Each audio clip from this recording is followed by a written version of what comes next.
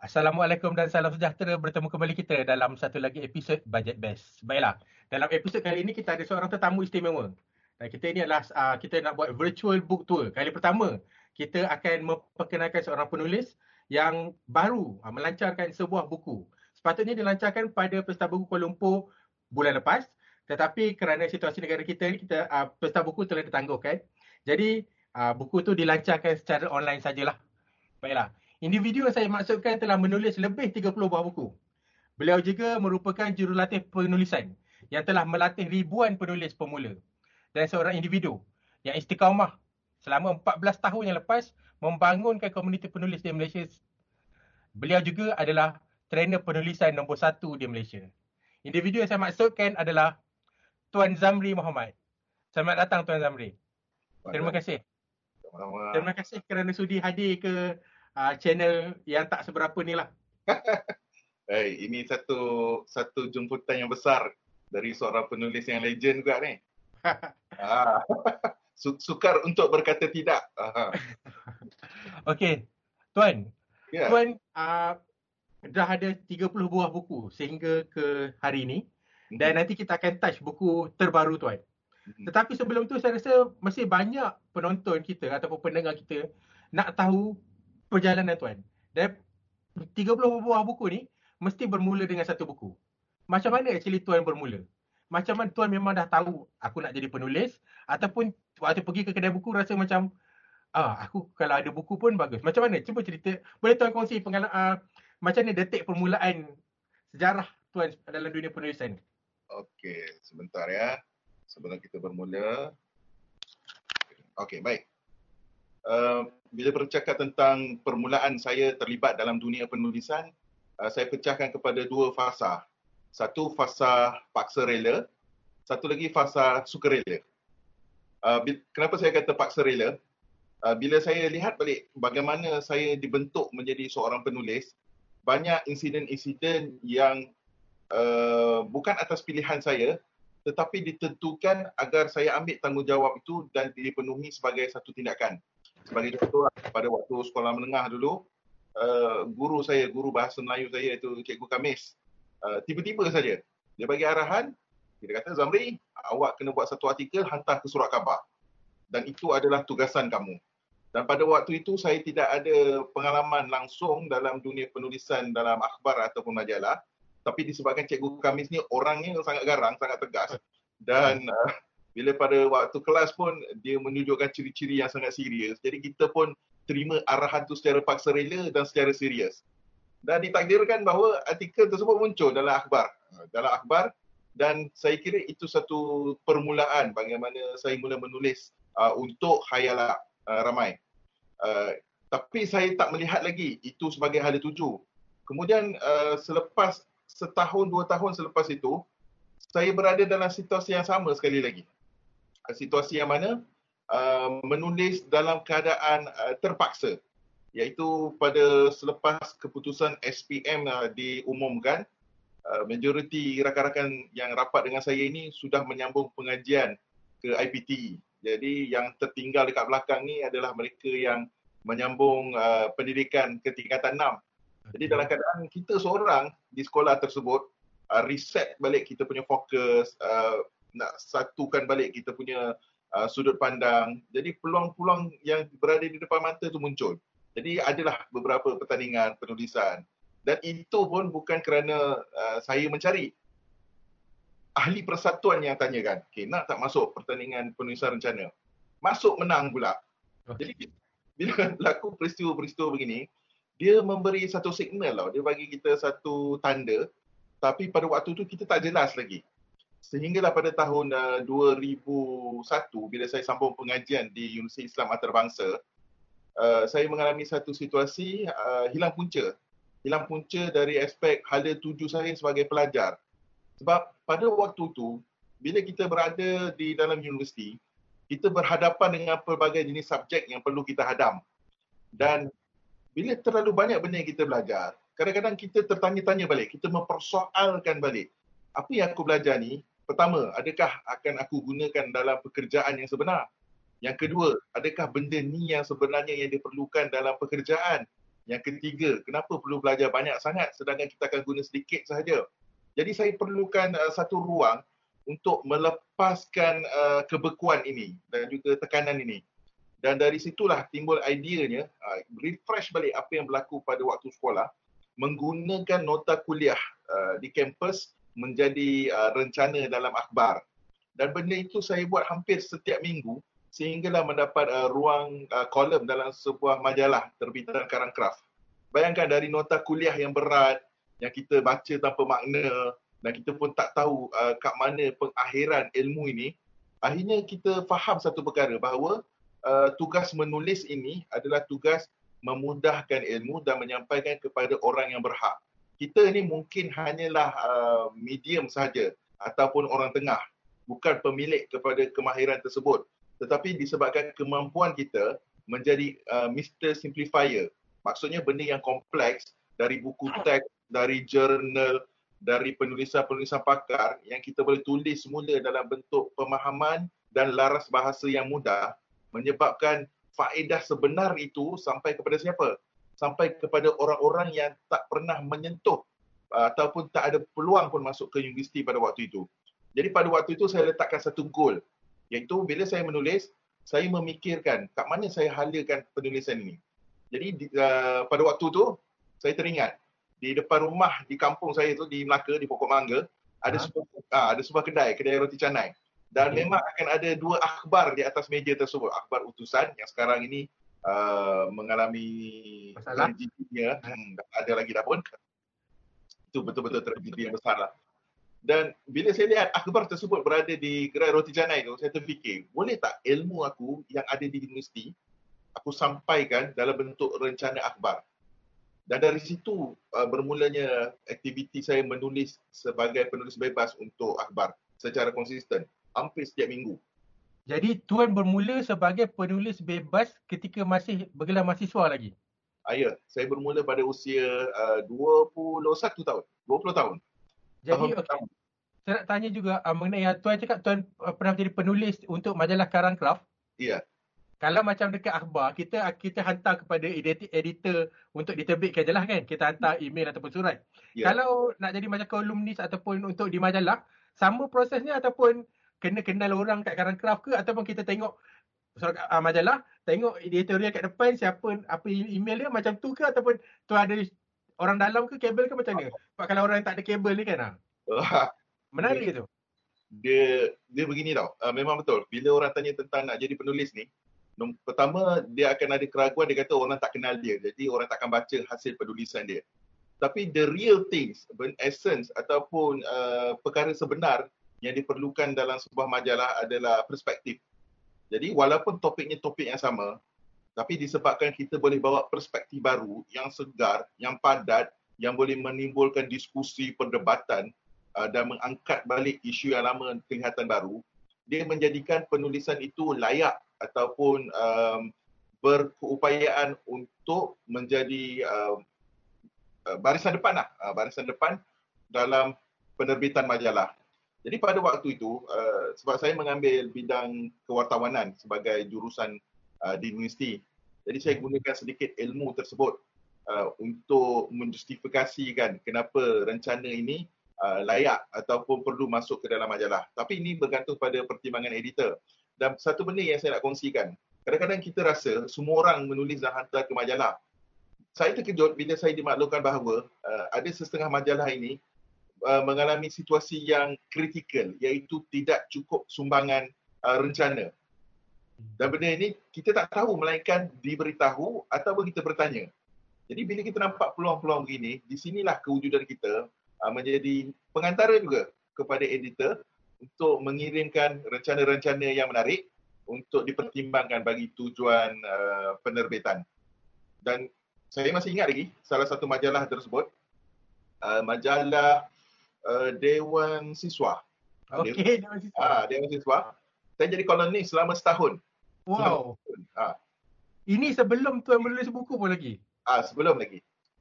Dan yang paling menarik, ruangan selama setahun tu datang daripada satu subjek yang saya belajar di universiti. Ruangan Menarik saya. Ha. ruangan tu dinamakan ruangan personality pelajar cemerlang. Tapi kalau di universiti, itu adalah subjek interpersonal communication. Ah. Menarik. Macam mana tuan gunakan sesuatu benda yang tuan dah ada, yang benda dah ada di tangan, dan Ya. gunakan bahan tu untuk di packagekan semula, ditambah baik dan dipecah-pecahkan jadi satu produk yang lain dan Betul. sesuai untuk market produk tu. Ya. Kita tak perlu cipta roda yang baru lah. Yang paling penting adalah kat mana benda tu akan berada dan bagaimana orang setempat menyambutnya. Jadi dia punya tradisi setempat tu kita kena faham. Gitu.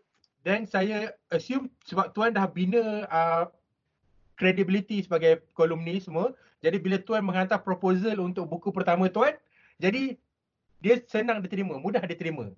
Okey, sebenarnya tak berlaku begitu. Okey, jadi macam mana pula? Jadi macam mana? Cerita buku dengan dunia penulis bebas saya ni dia adalah dua kisah yang berbeza. Okey. Kenapa berbeza?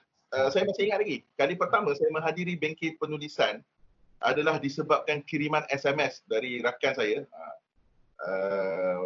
Dan dia maklumkan lah. Dia kata, Zamri ada satu bengkel penulisan. Waktu tu saya tak berminat pun. Sebab kita tak ada dalam fikiran kita nak jadi penulis tau. Sebab pada waktu tu kita buat pertama untuk nak riliskan, nak keluarkan tekanan kita. Supaya kita buat sesuatu yang bermakna. Jadi belum ada kerangka yang mengatakan bahawa okey aku nak jadi penulis, hidup sepenuh masa sebagai penulis. Tak muncul. Yang saya tahu adalah ini manfaat dari titik A mesti sampai ke titik B. Itu saja. Okey. Jadi bila saya dapat SMS tersebut dan bengkel tersebut berdekatan dengan kampus tempat saya belajar di UiA, jarak lebih kurang 7 minit sahaja. Saya kata okey, saya ambil risiko untuk datang. Istilahnya risiko lah sebab kadang-kadang benda yang kita letak tinggi sangat pengharapan, bila datang tak ada apa yang berlaku kan. Takut MLM briefing Jadi dia risiko juga walaupun percuma. Benda percuma pasti ada risiko. Okay. Kalau tak risiko masa, risiko apa-apalah yang akan tergadai sekali. Okay, jadi saya ambil keputusan pergi ke bengkel tersebut. Saya hari Ahad jam 10 pagi. Naik bas, naik LRT sampai ke bengkel tersebut. Dan pada waktu tu saya lihat ada seorang wanita yang berusia, yang lebih kurang usianya dalam 50 tahun, sedang bersiap-siap untuk mengajar. Dan orang itu adalah Puan Ainun Muhammad, pengasas PTS Publication. Dan kelas tersebut diadakan di sekolah bimbingan Al-Quran di Taman Permata.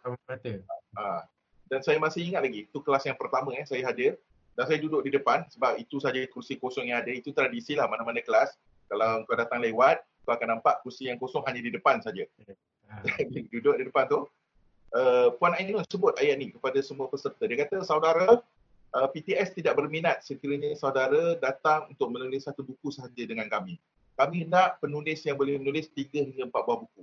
Waktu disebut ayat tersebut, saya dah rasa alamak. Pertama kita datang sebab nak isi masa kan. Nombor 2 nak ambil tahu je. Sekarang ni dah nampak tau. Hint, the message yang cuba disampaikan oleh Puan Ainun. Iaitu komitmen penulis. Jadi saudara keluarkan sekeping kertas, tuliskan nama dan juga tajuk buku yang tuan mahu hasilkan. Jadi saya ni pun jenis ambil nak watak nak. Ambil, tulis dan tinggalkan nombor telefon. Saya pun pergi bagi nombor telefon yang betul. Apa tajuk tuan letak time tu? Sebab tajuk buku pada waktu tu. Pada waktu tu saya menulis tajuk berkaitan tentang perhubungan lah. Tentang perhubungan. Jadi macam mana bertiba-tiba keluar idea perhubungan pula? Sebab tuan selama ni tulis macam berkenaan dengan belajar, mungkin gaya belajar interpersonal ke. The link dia dengan interpersonal communication tu. Ya, sebab di situ ada subtopik gender, communication between gender. Komunikasi antara lelaki dan perempuan dan sebagainya kan. Jadi saya kata okey, topik ni mungkin boleh bawa ke depan pun. Tapi waktu tu saya tak ada keyakinan nak menulis buku. Saya buat sebab atas arahan Puan Ainun. Dia akan tajuk kan. Tinggalkan nombor phone. Jadi hari Ahad belum berakhir. Malam tu saya terima satu SMS dari nombor yang tidak dikenali. Dan ayatnya berbunyi lebih kurang begini. Saudara, ada koma lagi. Tulis buku yang berjudul Memahami Bahasa Cinta Lelaki.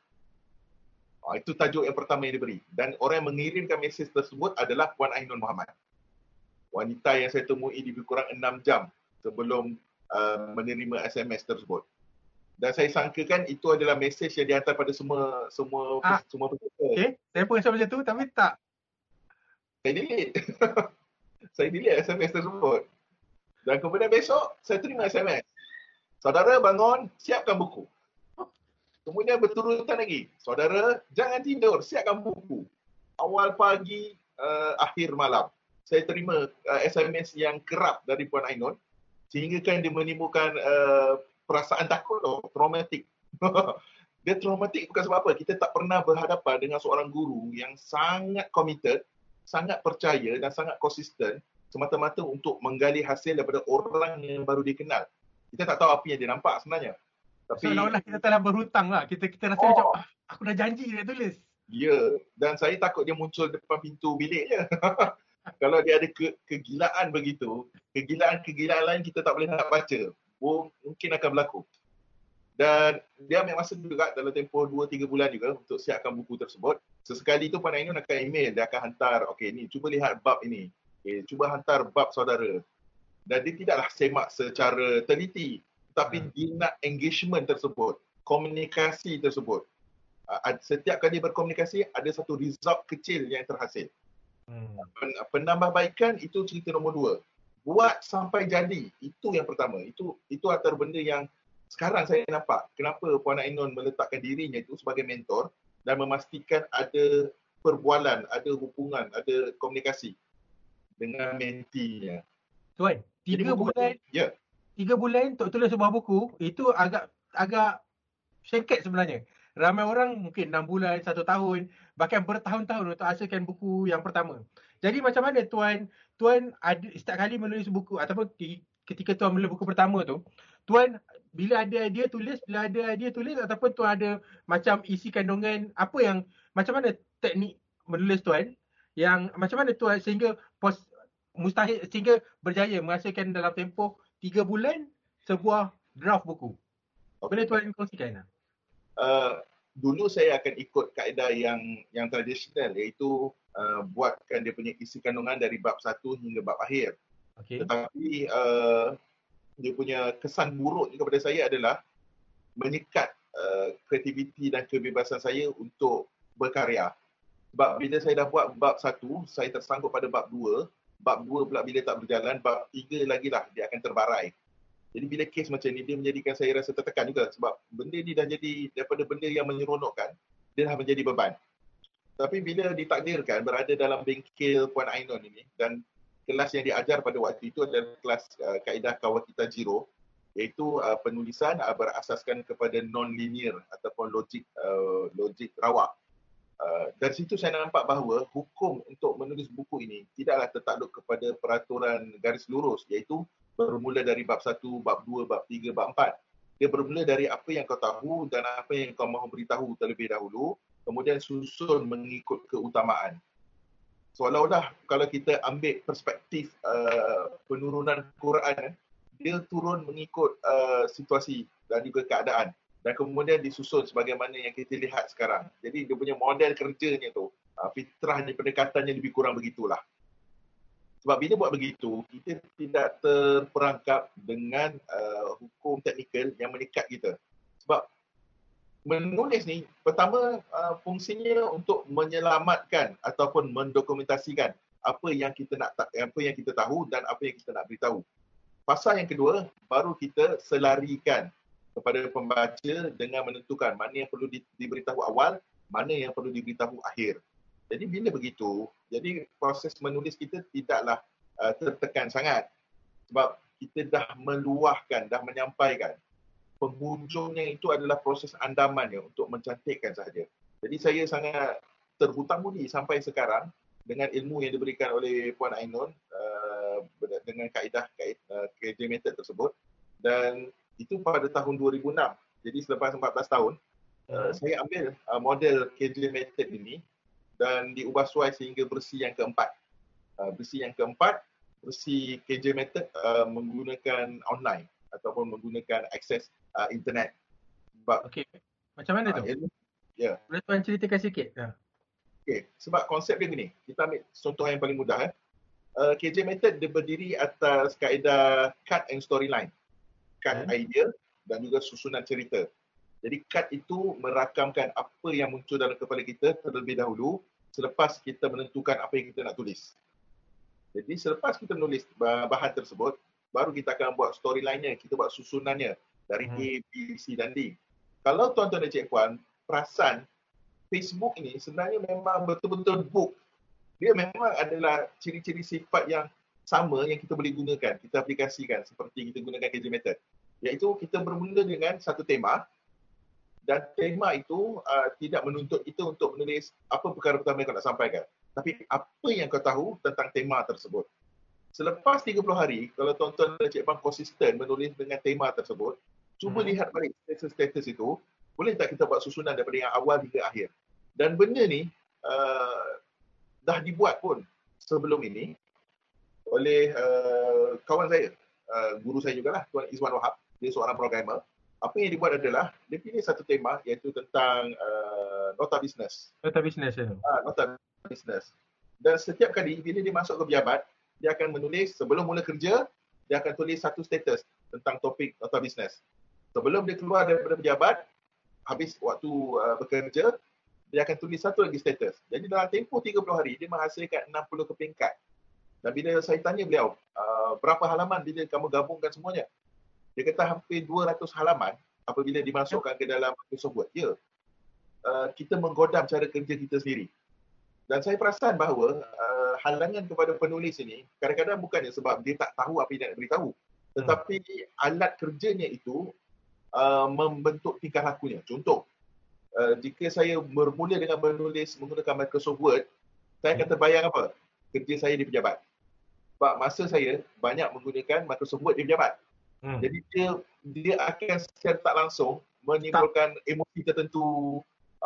Mod kita bukan mod untuk menulis lah. Mod kita dah macam satu setting untuk bekerja. Jadi bila keadaan begitu kita jadi kaku. Tapi bila kita godam cara kita bekerja, cara kita berfikir dengan mengalihkannya ke satu tempat lain. Contohnya Facebook. Facebook ni kalau tuan-tuan perasan, kita tak rasa ada ketakutan nak menulis pun. Kita akan tulis, post. Oh, tersalah agent, edit, habis cerita. Kita tak ada rasa bahawa, oh nanti kena kecam ke ataupun nanti akan orang kritik dan sebagainya.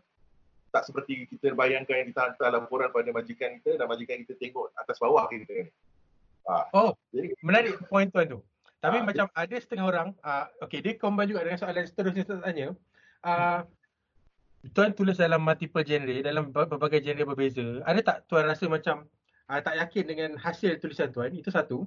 Bila tuan sembang mengenai kecaman tadi, ada orang bila dia nak tulis di Facebook, dia rasa macam sebab Facebook ni kita ada kawan kita dan juga kawan kita betul-betul dan juga kawan yang macam kawan yang kita nak jadi, kawan diri kita yang kita nak jadi. Contohnya macam penulis, dia nak jadi penulis. Dia akan ada kawan dia kat pejabat dan dia ada juga kawan-kawan penulis dia. Macam dia akan ikut tuan, follow tuan. Jadi dia akan cakap, kalau aku tulis untuk kawan yang penulis, nanti kawan pejabat akan cakap apa, dia akan bagi komen-komen yang tak yang sebagai komen kawan-kawan. Jadi macam mana? Atau ada nasihat tak? Macam mana nak overcome benda ni? Dia begini. Okay, macam Facebook saya kan. Orang akan nampak Facebook saya ni hari-hari cerita tentang penulisan. Dan tapi ada satu live. Okay, macam konsisten. Ni kalau orang yang ada dua live ni. Malam jadi Batman, siang jadi dia. Okay. Macam mana kita nak cakap? Okay. Prinsip yang pertama, kita bukan menulis untuk semua orang. Itu kena jelas. Yang pertama, kita bukan menulis untuk semua orang. Dan yang kedua, kita meyakini bahawa ada sebilangan kecil yang akan membaca dan setia membaca sekiranya bahan tersebut ada nilai pada matanya. Nilai ni ada dua. Bila menulis ni, nilai dia ada dua. Sama ada nilai dia sebagai solusi ataupun nilai dia sebagai hiburan. Bila dia baca sesuatu dan dia nampak satu perspektif yang membantu hidup dia, dia akan membentuk tanggapan positif pada penulis. Yakni penulisan ini dia memberi solusi pada hidup dia. Tapi ada sesetengah keadaan kita membaca bukannya kita nak solution pun. Kita nak berhibur saja. Dan kita nak memenuhi cawan emosi kita yang kekosongan tu. Kalau yang itu tujuan kita, menulis untuk berhibur, maksudnya kita ada short humor ataupun kisah-kisah santai yang buat orang terunja, dan itu mendapat respon yang baik, adalah orang menyahut sama ada dalam bentuk emoticon ataupun komen, pada saya itu pun dah memenuhi fungsi penulisan tersebut. Jadi pertama, kita tak menulis untuk semua orang. Yang kedua, dia memenuhi sama ada dari aspek solusi ataupun entertainment. Dan yang ketiga, menulis ini dia ada goal, dan goal itu yang menyebabkan kita ada kedegilan. Dan kedegilan itu yang menentukan sama ada kita akan terus menulis atau tidak. Kedegilan yang pertama, kalau kedegilan yang bersifat personal, yang bersifat peribadi, contohnya, kalau aku tak tulis, aku tak boleh tidur malam. Kalau aku tak menulis, aku rasa berat je ke hati aku ni. Aku rasa macam tak boleh, tak terdaya nak membawanya. Aku kena luahkan. Jadi goal dia adalah untuk ketenangan diri dia. Jika demikian, teruskan saja sebab menulis ini adalah satu cara untuk menguasai diri balik. Menguasai situasi kita balik. Tapi kalau ada setengah orang, goal dia adalah, ya aku tulis sebab aku nak bantu orang ini. Jadi, kita akan bergerakkan goal tersebut ke arah perubahan yang dimaksudkan. Jadi, tiga perkara ni, dia berkait. Dia sangat berkait. Siapa, kenapa, dan apa yang nak dicapai. Jadi, tiga benda ni adalah acuannya untuk kita konsisten lah menulis apa yang kita mahu tulis. Boleh Kita jadi. Ya. Kita tulis, basically kita tulis sikit, jadikan habit tu menulis. Kemudian, biarlah tulisan tu bercakap bagi pihak kita. Kiranya, kita kena tahu yang kita tak dapat nak memenuhi, kita tak dapat puaskan hati semua orang. As long as tulisan kita tu meet goal-goal kita tadi tu, dah mencukupi. Maksud tu tuan? Betul. Dan bulan lalu baru saya terfikir tentang perkara ni. Awal-awal PKP kan. Okay. Bila kita terkurung ni, dia bagi kita masa yang lama untuk berfikir lah. Dan saya reflect balik tentang dunia penulisan dan PKP. Kemudian baru saya sedar bahawa menulis ni boleh jadi satu fitrah. Dia memang satu fitrah yang ada dalam diri kita. Sebab dalam diri kita memang ada keinginan untuk menyampaikan sesuatu. Ada keinginan nak memberi sesuatu. Sebab itu menjadikan kita rasa kita manusia.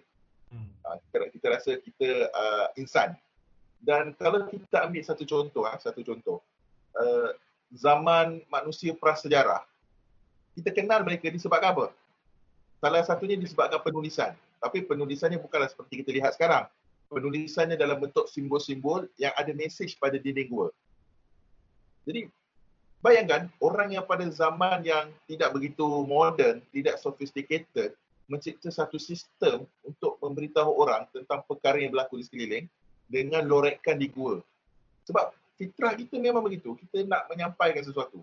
Dan kita anggaplah Facebook tu pun sebenarnya dinding gua yang kita lorekkan sesuatu supaya pertama kita rasa puas hati kerana kita dah mengeluarkan apa yang di dalam diri dan pemikiran kita. Yang kedua, dia mempertemukan manusia. Menyatukan manusia dalam bentuk interaksi yang bermakna. Menarik. Tuan, okay, moving on dari situ lagi. Ada beberapa buku tuan ditulis secara bersama. Actually saya rasa mungkin kebanyakan buku tuan ditulis secara bersama, betul tak? Betul. Jadi macam mana kalau untuk penulis baru, kalau dia rasa dia tak ada, dia prefer ada orang lain yang sejalan dengan dia tulis bersama-sama untuk jadi penulis bersama. Macam mana tuan approach penulis bersama tuan? Dan tuan ada tips tak macam mana penulis-penulis ni kalau mereka rasa mereka tak yakin untuk pergi solo, mereka pergi berdua ataupun bertiga. Bergantung kepada apa yang diperlukan untuk sesuatu buku tu lah. Macam mana cara untuk approach orang penulis bersama? Terutama untuk orang yang dia rasa dia baru dekat dunia penulisan ni. Dia tak ada kenalan, tak ada kontak. Baik. Pertama, mana-mana penulis baru dia mesti tahu apakah superpower dia. Okay. Nak jadi penulis ni, setiap penulis dia ada dia punya pendekatan, dia ada punya kelebihan sendiri tau.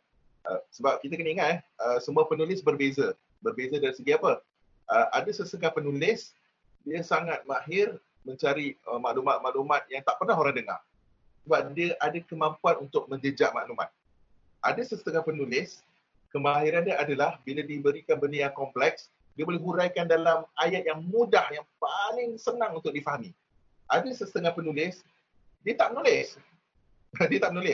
Tetapi bila kita minta sesuatu maklumat, dia tahu nak cari maklumat yang paling relevan, paling penting dan paling kena pada pembaca. Jadi bila kita nak bekerjasama sebagai penulis projek bersama lah, co-author, istilahnya co-author. Pertama, tahu superpower kita. Superpower kita. Saya letakkan diri saya suka kepada mempackagekan buku. Saya anggaplah superpower saya adalah mempackagekan buku. Contoh. Ada seorang penulis datang, kita tulislah buku tajuk Panduan Memberi Nama Anak. Jadi bila kita study, macam mana kau nak pastikan buku kau yang terbaru ni, Panduan Memberi Nama Anak, akan menonjol, sedangkan dekat pasaran dah ada buku-buku tu yang serendah RM10 pun boleh dapat. Jadi saya penulis yang kedua lah kiranya. Package superpower yang saya akan gunakan adalah saya remodel buku tersebut dengan angle yang lain. Saya kata kita buat macam ni. Buku Panduan Memberi Nama Anak, tapi dia punya angle adalah panduan mengurus tingkah laku anak melalui pemberian nama. Jadi dia belajar tentang nama, dia belajar apa ciri-ciri nama dan macam mana aktiviti yang mengukurkan sifat nama. Nampak? Tapi dia ada bahan. Kerja saya adalah packagekan balik. Jadi kita akan bergerak selari lah. Jadi setiap penulis, dia mesti ada superpower yang berbeza supaya buku itu akan menjadi satu package yang sangat kuat, sangat menarik, sangat terampil. Dia macam kita boleh bersama tu kita cari orang di sekeliling kita yang compliment apa yang kita ada. Tak semestinya seorang tu kena expert, tapi dia ada kemahiran yang cuma berbeza kita, tu dah cukup untuk kita collaborate together lah kiranya. Sebab istilah penulis bersama ni ramai yang salah faham. Bila dia anggap, penulis bersama maksudnya tulis sama-sama ke? Tak. Dia kalau dalam satu pasukan ni, masing-masing ada function. Bila saya menulis buku Rahsia Bisnes Mamak, saya Melayu. Walaupun tak tahu nak nampak macam Melayu ke tak ni kan. Tapi rakan saya itu adalah kiranya Melayu yang ada keturunan India Muslim. Jadi kerja saya adalah, dan waktu itu buku Rahsia Bisnes Mamak dibuat dalam keadaan kita tak ada rujukan. Sebab bila buka perpustakaan negara, sistem data pengkatalogan, tak ada siapa yang pernah menulis tentang bisnes India Muslim dalam bahasa Melayu. Jadi buku ini buku yang pertama. Jadi bila kes begitu, kami sangat bergantung pada laporan akhbar, pemerhatian dan juga kerja lapangan. Dan bila bahan tersebut saya tulis, saya bawa kepada Tuan Faizal Sarbudin. Sebab keluarganya ni, memang saudara mara dia adalah orang yang berniaga. Yang jual money changer, yang jual barang kemas, yang usaha kedai runcit. Memang dia adalah keluarga India Muslim yang berniaga. Jadi bila dia tengok bahan tersebut, kerjanya adalah mensahihkan ataupun menapis sama ada bahan yang saya tulis itu betul-betul memenuhi faktanya atau tidak. Jadi bila pada waktu penerbitan, nama kami muncul berdua, iaitu nama saya dan juga nama Tuan Faizal Sarbudin. Dan yang lebih menarik adalah disebabkan buku ni adalah persepsi. Kalau saya bercakap ataupun Tuan Faizal Sarbudin yang bercakap tentang topik Rahsia Bisnes Mamak, orang lebih yakin apa yang disebut oleh Tuan Faizal Sarbudin berbanding saya, walaupun kami bercakap benda yang sama. Kenapa? Kerana presentasi beliau adalah ciri-ciri seorang India Muslim. Daripada warna kulit, dari segi percakapan, dari segi pengalaman. Walaupun buku itu saya usahakan dalam projek penulisannya. Jadi kami tag team lah. Bila melibatkan forum-forum, dia akan ke depan. Bila melibatkan online content, saya akan usahakan. Jadi penulis bersama dia tak boleh dua-dua sama tabiat tau. Nanti tak jadi apa. Dia tak jadi satu benda yang menonjol pun. Tuan pernah tak ada situasi di mana penulis bersama dengan kita, dengan penulis satu kita juga, ada beza pendapat ataupun beza approach untuk buku tu? Saya akan tanya. Ada. Jadi macam mana nak resolve kalau terjadi macam tu? Kalau kes begini, yang pertama kena clear siapakah yang menjadi project manager, ketua projek. Jadi ketua projek akan menentukan keputusan akhir. Ni macam kat pejabat lah ni. Bos always dapat final say lah. Bos yang bagi keputusan lah. Okay. Dia akhirnya dia kena tak tahu sebab apa. Sebab buku dia memerlukan kepimpinan. Kalau dua-dua buat, kita buat sama-sama sebab nak tolong orang, Tapi bila tak ada leader, you cannot strategize, you cannot plan your tactical movement. Sebab benda-benda ni semua taktik. Buku kita ni adalah satu taktik untuk sampai pada pembaca. Tapi benda tu perlu dikawal oleh seseorang yang memantau keadaan. Jadi siapa yang mencetuskan idea tersebut, saya lebih sarankan dia menjadi project manager. Dia yang mengusulkan. Kita kena treat dia sebagai satu projek lah basically. Sebagai satu projek. Sebab akhirnya ini adalah benda yang serius. Walaupun kita enjoy, kita gembira melakukannya, tapi akhir sekali pembaca akan ambil serius benda ni. Sebab mereka membayar RM25, RM21, membayar pada penulis yang dia tak kenal, membayar pada buku yang belum habis dibaca. Itu semua adalah risk besar yang diambil oleh pembaca. Jadi bila kes begini, memang kita akan kita akan buat buku tersebut sehabis baik. Jadi project manager penting. Dia tak perlulah jadi terlalu autokritik. Baik tuan.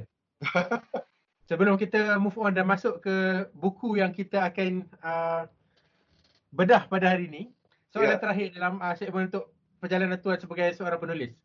Dalam kebiasaan dalam hidup tuan, buku apa yang paling banyak tuan hadiahkan kepada sahabat-sahabat tuan? Maybe share 2 buku. Yang paling banyak saya hadiahkan. Betul. Oh, sebab saya tak ada satu judul yang spesifik. Okey, sebenarnya kalau dari kategori lah. Kategori okey. Satu dari buku-buku yang non-fiction, dia non-fiction, dan dia punya tema dia adalah lebih kepada sama ada buku bisnes ataupun buku-buku how to. Okey. Tapi sebelum ni pernah saya buat hadiah menggunakan buku-buku John C. Maxwell. Okey. John C. Maxwell. Jadi John C. Maxwell ni antara buku yang saya suka hadiahkan pada orang sebab dia punya presentasi buku tu mudah nak dihadam. Jadi satu lagi. Ya. Tuan cakap satu non-fiction, satu fiction. So kalau fiction buku apa? Menarik tu. Kalau buku fiction, buku fiction saya hadiahkan buku alumni saya. Buku siri Dr. Bubbles, tulisan Tuan Iskandar Shah dan juga Tuan. Okey. Story. Okey. Buku tu buku yang perjuangan dia besar. Sebab buku tu adalah buku misi untuk memberi senyuman pada pembaca, dan juga buku tu juga adalah buku yang digunakan untuk mendanai kerja-kerja mereka untuk memberi khidmat pada kanak-kanak yang berada di hospital. Sebenarnya orang biasa tanya buku apa yang sedang dibaca ataupun buku apa buku favourite yang direkomend, tapi ni satu cara lain kita nak tanya soalan yang sama. Buku apa yang selalu kita bagi dengan pembaca, bagi dengan sahabat-sahabat kita lah. Kalau macam saya baca bagi ni, Rancang Wang Sejak Jatuh Cinta, tulisan Tuan Syamsuddin Kadir. Sebab orang kahwin kan. Buku tu menyelamatkan. Buku tu pada saya skrip kepada orang-orang yang baru nak kahwin, nak berargumentasi dengan mak ataupun bakal mak mentua. Betul. Okey, baiklah. Hari ini kita akan cakap juga mengenai buku Seni Berfikir Kreatif untuk Bisnes dan Hidup, tulisan Tuan Zamri Muhammad dan Sifu Tuan Zamri, Puan Aina Muhammad. Yang Tuan sebut tadi sebagai wanita yang menghantar mesej pada Tuan tiap-tiap pagi dan tiap-tiap petang dan malam untuk habis menulis buku pertama Tuan tadi. Okey Tuan, buku ni menarik. Seni Berfikir Kreatif untuk Bisnes dan Hidup. Dia boleh cakap rare juga sebab biasa orang cakap berfikir think and grow rich, berfikir dah kaya, berfikir dan berjaya. Tapi ni berfikir untuk hidup dan berfikir untuk bisnes. Macam mana idea untuk buku ni tercetus? Okey. Bagi mereka yang mengenali Puan Ainun, mereka kenal bahawa Puan Ainun dulu merupakan seorang trainer juga. Trainer dalam bidang pemikiran lateral. Jadi lama juga Puan Ainun terlibat dalam dunia training ini. Dan beliau antara salah satu nama yang disebut-sebut setiap kali kalau ada panggilan untuk latihan pemikiran kreatif, sama ada untuk agensi ataupun untuk organisasi kerajaan. Jadi asalnya sebelum buku ni diterbitkan, Puan Ainun ini dia ada satu karakter yang unik, iaitu dia dah membantu kita menghasilkan buku, dia dah mendidik kita menjadi penulis, dan dia dah mula tunjukkan apa goal ataupun dream yang besar yang perlu dicapai. Jadi dia mempersiapkan penulis ini menjadi seorang trainer. menjadi seorang trainer. Jadi pada waktu tu, selepas dah menghasilkan beberapa buah buku, kerap juga lah waktu tu, waktu bujang kan, kami pergi ke rumah Puan Ainun ni, dan setiap kali datang, Puan Ainun akan beri satu skill yang kita boleh buat. Sama ada skill berfikir, skill penyampaian, dan semua tu bila dirangkumkan, dia sebenarnya adalah satu package untuk menjadi seorang trainer yang persuasif. Sebab pada dia kata begini, penulis yang boleh mengendalikan bengkel, fee-nya lebih mahal berbanding penceramah yang hanya ada mikrofon sahaja. Sebab dia, buku ni adalah penambah nilai. Tapi pada waktu tu saya tidak menulis topik kreativiti sebab kebanyakannya buku yang Puan Ainun tulis sendiri. Lebih daripada 10 judul saya rasa tentang pemikiran kreatif. Dan kita perasan bahawa dalam pasaran, buku teknik berfikir dalam bahasa Melayu tak banyak. Betul. Saya rasa kebelakangan ni lagilah macam tahun 2008, 2009, 2010 ada variety sikit tajuk buku-buku bahasa Malaysia, tapi sekarang dia dah variety tu dah kurang. Banyak motivasi, inspirasi sekarang ni. Dia tak banyak buku yang how to, teknik-teknik ni lagi dah. Kenapa jadi begitu? Satu, pakar bidang tak menulis. Okay. Ataupun mereka yang terlatih menulis tetapi untuk pasaran yang bukan untuk pasaran umum. Mungkin seorang pensyarah dalam bidang kreativiti menulis tapi diterbitkan oleh penerbitan universiti. Jadi buku universiti tak sampai ke kedai-kedai buku. Ataupun buku tu sukar nak dihadam. Kerana nature ataupun sifat buku tu bukan untuk bacaan umum. Dia adalah bacaan untuk pengamal ataupun pelajar universiti. Jadi subjek tu mati secara perlahan. Dan Puan Ainun pernah berhajat untuk saya tulis buku tentang teknik berfikir ni dah 10 tahun yang lalu. Okay. 10 tahun yang lalu. Sebab dia nak positionkan betul-betul. Dia kata kalau bercakap tentang berfikir ini, saudara mesti ada buku. Jadi value itu akan jadi lebih kuat, lebih tinggi. Sebab saya ada buku-buku lain tapi saya tak ada buku teknik berfikir.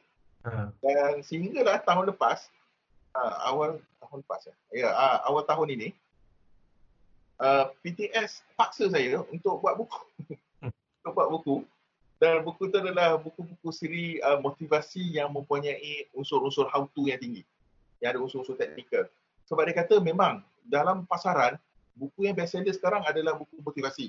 Tetapi bahayanya buku motivasi yang ada, sebahagiannya bersandarkan pada pendapat, pengalaman penulis semata-mata. Jadi dia tidak ada unsur penggalian ilmu ataupun kalau kita ambil dalam peringkat universiti, dia tak ada konsep research, dia tak ada konsep belajar ilmu tersebut dan dipersembahkan balik. Jadi bila tak ada substance yang sebegitu, buku itu hanya hidup berdasarkan populariti penulis dan juga buku tu sifatnya terlalu ringan. Jadi bila terlalu ringan, dia tidak serve, dia tidak memberi hikmat yang sepenuhnya pada pembaca. Pembaca akan rasa lega, akan rasa bermotivasi, bersemangat. Tetapi dia akan jadi macam bateri yang penuh, tapi lama kelamaan bateri itu akan hilang tenaganya. Dia perlukan satu momentum penambahan bateri yang baru. Dia tak boleh recharge sendiri. Menarik point tuan ni. Sebabnya biasanya orang ingat nak jadi penulis dia kena pakar. Tapi tak semestinya dia penulis juga boleh jadi seorang curator maklumat. Sebab maklumat ada banyak sekarang ni, even dekat zaman Google sekarang maklumat bersepah. Tapi kita perlu ada orang yang select dan kumpulkan maklumat-maklumat yang paling relevan, yang maksud yang paling sahih, yang dia ada penilaian. Oh, kenapa dia highlightkan maklumat ni, kenapa dia highlightkan maklumat ni, dia penulis pun boleh bersifat pengumpul juga instead of pakar. Sebab tu penulis kena faham tau. Orang membeli buku, bukan kadang-kadang dia kena faham bahawa orang membeli buku ni atas banyak faktor. Satu faktor sebab penulisnya sendiri, orang suka pada penulisnya, orang akan beli. Mudah, senang. Orang dah jatuh cinta dengan kau, orang sanggup buat apa untuk kau. Itu satu. Orang membeli juga atas faktor apa? Sebab kau telah memudahkan hidup orang. Okay, katalah contoh, saya nak mengajar teknik berfikir. Macam mana cari bahan? Pergilah cari kat Google. Google, dia type perkataan kreativiti, berapa bilion maklumat yang keluar. Jadi fungsi kita, sebagaimana yang Tuan sebut tadi lah, curator ataupun penggubah maklumat. Dan perkataan curate ini dah jadi benda yang sangat penting. Saya terbaca 2-3 buku lah tentang curatornation dan sebagainya. Dia kata, dunia ni dah terlalu banyak lambatkan maklumat. sampai manusia dah tak boleh buat keputusan. Dulu, manusia tak boleh buat keputusan kerana kurang maklumat. Sekarang, manusia tak boleh buat keputusan kerana terlalu banyak maklumat. Jadi di sini datangnya penulis. Dan penulis, tugasnya apa? Dia menggubah semula apa yang dia rasakan penting pada waktu itu untuk disampaikan. Konsep dia sama macam apa? Sama macam museum. Betul. Museum tu benda yang sama tau. Setiap tahun dia ada main exhibition dengan exhibition bertema kan. Okay, saya anggap macam ni. Main exhibition adalah fundamental ilmu. Exhibition yang bertema ni, pameran bertema ni adalah bahan-bahan yang akan bergerak ikut zaman pembaca tersebut. Jadi bila buku tu diulang cetak ataupun diterbitkan semula, edisi kemas kini ni akan memasukkan unsur-unsur exhibition bertema. Tapi fundamental masih ada lagi dalam buku tersebut. Menarik mengenai buku ni tuan. Dia berbeza sikit. Biasa kalau buku start dia macam guna perspektif orang kedua. Dia macam anda nenek ataupun kita nenek. Tapi dalam buku ni tuan menggunakan, dia tak story full flash, tapi kita guna perspektif orang ketiga. Pengurus ini, pemilik bisnes ini. Jadi macam mana tuan dapat idea untuk buat macam tu, dan sekarang tuan ada penulis bersama. Bila story ni, kalau guna kata kedua senang sebab kita tuan dengan saya kita akan tulis address orang yang sama. Tapi perspektif orang ketiga, kita mungkin ada lari sikit. Macam mana tuan nak selarikan tu? Boleh tuan kongsikan? Yang pertama, sebab saya menulis bersama Puan Ainun kan. Puan Ainun memberi kebebasan kreatif kepada saya untuk mengubah bahan yang ada pada dia dan bahan yang saya berikan. Jadi bila beliau bagi lampu hijau tersebut, memudahkan saya untuk bereksperimen lah. Sebab Puan Ainun tak pernah menulis dalam bentuk naratif sebegini. Sebab Puan Ainun dalam bentuk syarah, dalam bentuk penyampaian. How to tu memang betul-betul how to. Bila kenapa saya buat begini, dia kena faham kenapa saya buat buku ni sebegini. Kenapa saya tak kekalkan cara yang dulu. Selepas beberapa tahun, dah berbelas tahun jadi penulis ini, saya faham satu perkara tentang menulis. Menulis yang berpengaruh. Iaitu seberapa cepat engkau boleh cipta visual dalam kepala pembaca. Lebih cepat kau dapat cipta visual dalam fikiran pembaca, kaki kanan kau dah masuk dalam fikiran dia dan kau boleh bawa babak tersebut ke babak yang seterusnya. Contoh paling mudah, kalau saya sebut perkataan ini, muncul atau tidak visual tersebut dalam kepala tuan? Doraemon, Shinchan, Sang Kancil dan Buaya, Hantu Kak Limah. Bila saya sebut perkataan ini, kita dah lama tak sebut perkataan ni kan? Lagi-lagi perkataan Shinchan tadi. Tapi bila sebut Shinchan, terbayang budak yang pendek dengan rambut ke depan tu, yang selalu menyakitkan hati mak dia tu. Rasa tak? Bila visual, walaupun dah lama kita tak sebut, tetapi disebabkan perkataan tadi, dia trigger balik. Benda memori itu muncul. Jadi berpasakkan pada perkara tersebut, saya bawa hala tuju buku ni. Yang pertama, bila pembaca membaca buku ini, pertama dia mesti nampak filmnya dulu, bayangannya dulu. Dia mesti nampak watak. Dan watak itu bawa pembaca ke mana? Watak ini pada setiap bab mesti ada satu masalah. Contoh dalam bab pertama, saya bermula dengan apa? Dengan kisah seorang pemilik bisnes yang berada dalam mesyuarat, dan dalam mesyuarat tersebut, para pekerjanya hanya bergantung kepada bosnya untuk bagi idea. Jadi bila keadaan begitu, dan ini sebenarnya masalah yang dihadapi oleh ramai pemilik bisnes dan juga ketua-ketua jabatan, iaitu anak buah bergantung pada idea dan penyelesaian daripada orang atas. Betul. Jadi bila kita cetuskan begitu, pertama kita dah bridging, kita dah faham masalah dia. Dan masalah itu dibentukkan dalam bentuk visual, dia nampak. Dan selepas itu baru saya masukkan faktanya sebagai contoh. Dengan izin, saya petik sedikit. Bila saya sentuh tentang bab yang pertama tadi, iaitu bab mesyuarat bisnes, ramai ahli satu otak. Saya kaitkan dengan satu fakta. Dia kata, biasanya dalam mesyuarat, ada 5 perkara yang akan dibincangkan. Pertama, kemaskini perkembangan secara langsung, laporan jualan, brainstorm, perkongsian maklumat dan penyusunan strategi. Ini elemen dalam mesyuarat. Tapi elemen ini datang dalam bentuk fakta. Jadi saya kaitkan dengan bentuk penceritaan. Bila penceritaan, topik berfikir topik yang berat kan? Topik yang berat. Kalau saya bercerita terus pada teori dan sebagainya, orang akan tertolak. Tapi kalau saya boleh bawa dia masuk dalam kehidupan seseorang untuk seketika, untuk nampakkan ini masalah, ini cara berfikir untuk menyelesaikannya. Dia akan lihat ini sebagai satu naratif. Dan dalam dunia ini, kita berubah bukan disebabkan berapa banyak fakta ada dalam tangan, tetapi berapa banyak cerita yang kita percaya. Fake news is a story. Betul. Bukan fakta. Dia membuat manusia berubah, membuat manusia panik, dan membuat dunia ni huru-hara dengan kau buat satu cerita. Dan cerita tu mesti nampak dalam kepala penerima. Dan cerita tu mesti menarik minat pembaca. Ya, Dan bila lagi-lagi cakap pasal menarik minat ni, saya rasa kalau macam penulis ada DNA dia sendiri. Ya. Kalau buku tuan, buku-buku tuan saya rasa dia bukanlah DNA sangat, tapi saya nampak satu pattern dengan buku-buku tuan. Table of content, tajuk-tajuk bab tuan. Okey.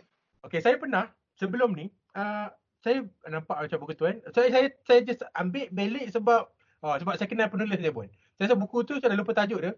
Tapi berkenaan perempuan lah. Maksudnya dia wanita. Dia sama ada interpersonal wanita yang nasihat untuk wanita lah basically.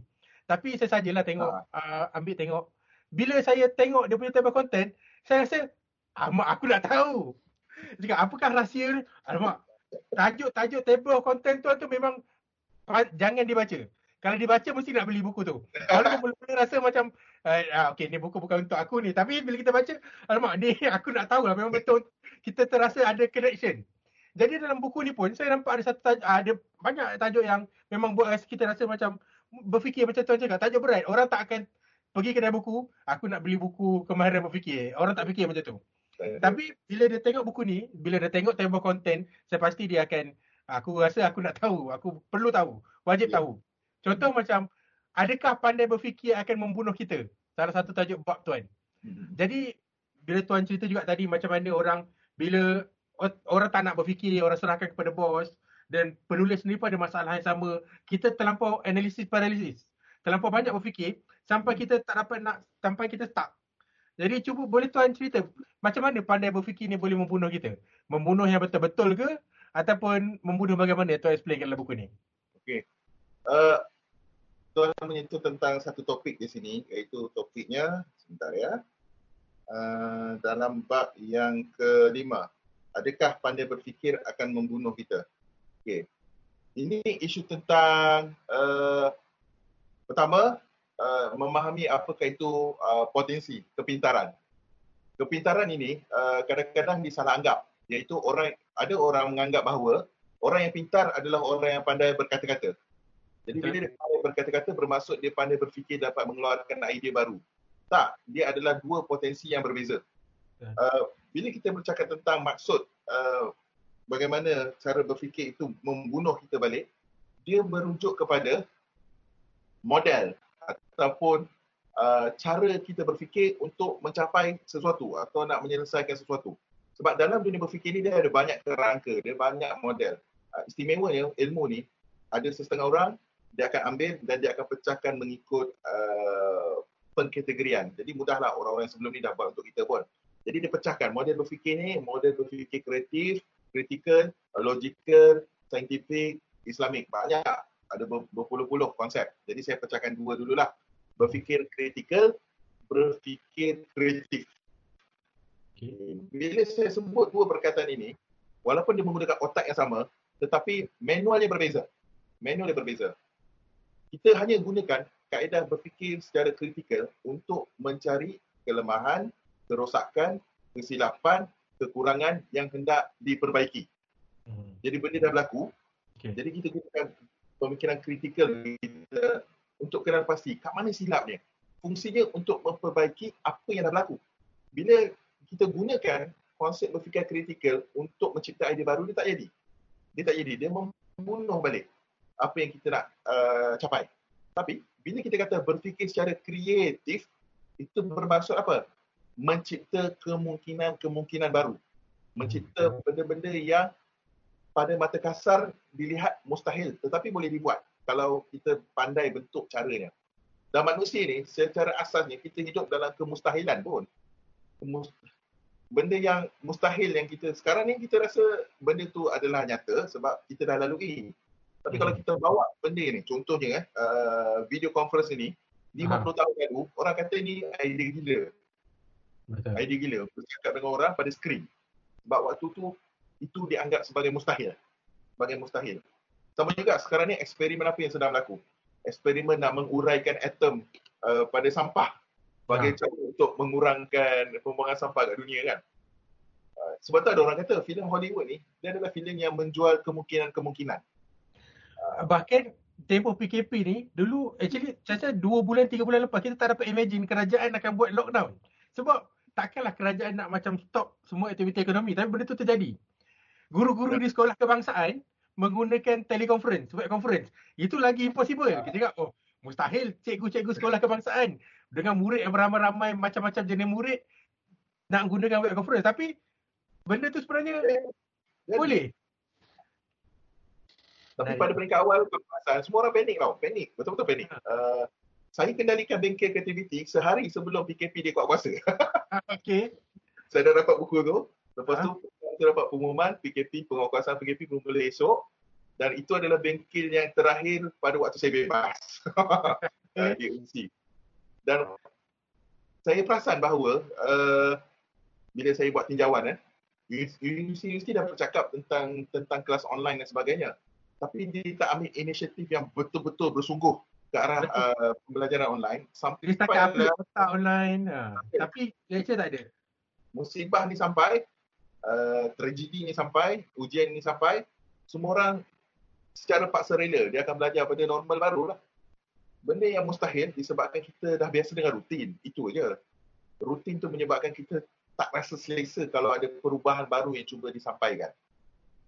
Okey, sebab mengenai tadi Tuan sampaikan kursus kemahiran berfikir kreatif, bagaimana kalau ada pendengar kita ataupun penonton kita nak berguru dengan Tuan? Pertama, macam mana nak dapatkan buku Seni Berfikir Kreatif untuk Bisnes dan Hidup ni? Dan kedua, macam mana kalau mereka nak ada peluang untuk berguru dengan Tuan dan juga mengalami sendiri apa yang telah Tuan alami? Kalau cakap mentor Tuan akan paksa Tuan hubungi Tuan secara bertubi-tubi. Macam mana kalau mereka nak mendapat latihan sebagai seorang penulis? Sebab menulis ni adalah skill. Skill ni dia perlukan jurulatih. Jadi macam mana kalau boleh Tuan kongsi sedikit macam mana nak menghubungi Tuan ataupun nak berguru dengan Tuan? Okey, kalau soalan berkaitan tentang bagaimana nak dapatkan buku ini boleh diperolehi di kedai buku online bookcafe.com.my. Cari saja tajuknya Seni Berfikir Kreatif untuk Bisnes dan Hidup. Dalam tempoh PKP ini hanya ada 300 naskah saja. Tapi saya dikhabarkan lebih separuh pun sudah pun dibeli, jadi ada baki yang selebihnya. Mungkin lepas PKP ini baru akan dihantar ke kedai-kedai buku. Sebab normal baru kan, kedai buku pun kita tak tahu macam mana function dia nanti. Tentang belajar dengan saya itu, saya lebih cakap berkongsi lah. Saya banyak buat perkongsian di Facebook, tapi di Facebook ni saya banyak fokus kepada penulisan. Tapi disebabkan kewujudan buku ini, menyebabkan saya sedang mengambil keputusan untuk menjadikannya dalam bentuk kuliah video lah, supaya dapat diamalkan. Sebab mereka yang berfikir kreatif, yang bermula dari rumah, akan berfikir kreatif apabila berada di pejabat. Sebab dia akan jadi lifestyle, dia akan jadi gaya hidup. Jadi bolehlah follow Facebook saya di Zamri Muhammad, ZAMRI MOHAMAD. InsyaAllah follow di situ. Dan kalau nak tanya apa-apa soalan, nak ber-PM, insyaAllah ada kesempatan saya jawab. Baik. Okay. Bercerita mengenai berfikir kreatif di pejabat, di semua tempat kita berada, saya teringat, saya ternampak. Jadi saya pun telah membeli kursus penulisan Tuan ketika Tuan berada di Kuala Selatan. Ketika saya bercuti pun Tuan boleh ada satu idea untuk produce, sebenarnya video tu tak lama. Itu yang menariknya. Saya ingat macam, tak apa, kita beli dulu dan kita tengok. Tapi bila saya tengok, oh okey. Dia ada banyak episod. Dia macam style KJ method juga. Tapi dalam bentuk video, satu bab, satu perkara yang dirangkumkan bersama, yang saya rasa sangat bermanfaat. Sebab kita boleh terus, kalau kita dah tengok sekali lalu, bila kita nak ulang, kita tak tengok dari awal. Kita just tengok apa kita nak tahu tadi. Oh, okey. Kita terus pergi ke spesifik topik dengan lelaki. Jadi, Tuan memang pakar bab packaging, pakar berfikiran kreatif untuk menghasilkan lebih, untuk membuatkan sesuatu tu nampak relevan dengan pembaca dan orang yang menonton pada ketika itulah. Memang sangat-sangat fully recommended. untuk pendengar-pendengar dan penonton kita untuk follow Tuan Zamri Muhammad. Dan saya rasa perkongsian beliau di Facebook pun sangat-sangat menarik. Sebab anekdot-anekdot mengenai keluarga sangat Tuan dengan Tuan Osman Afwan dah, ini macam dah menarik perkongsian tu. Dia dah jadi macam informatif tapi okey, ini untuk orang skema punya hiburan lah. Nanti orang ingat kita bukanlah macam sepatu, bukanlah macam design, tapi untuk orang yang suka membaca, ini hiburan yang interesting, menarik. Okay. Kita dapat follow. Ada kata-kata akhir untuk kita punya pendengar dan penonton, pesanan ataupun apa? Tak ada pesanan yang besar pun. Cuma boleh saya kongsikan di sini adalah jangan takut untuk mencuba. Dan raikan kejayaan yang kecil. Sebab kejayaan yang kecil ini yang akan memberi kita rasa untuk mencuba sesuatu yang baru lagi pada masa akan datang. Okey.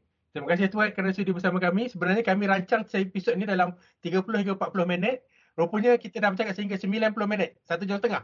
Ya dah. Ya Allah. Baik. Terima kasih banyak-banyak Tuan sebab sudi bersama kami. Sehingga jumpa lagi. Kalau ada rezeki di lain masa, kita akan buat dalam episod seterusnya. InsyaAllah. Terima kasih banyak. Assalamualaikum. Waalaikumsalam warahmatullahi wabarakatuh.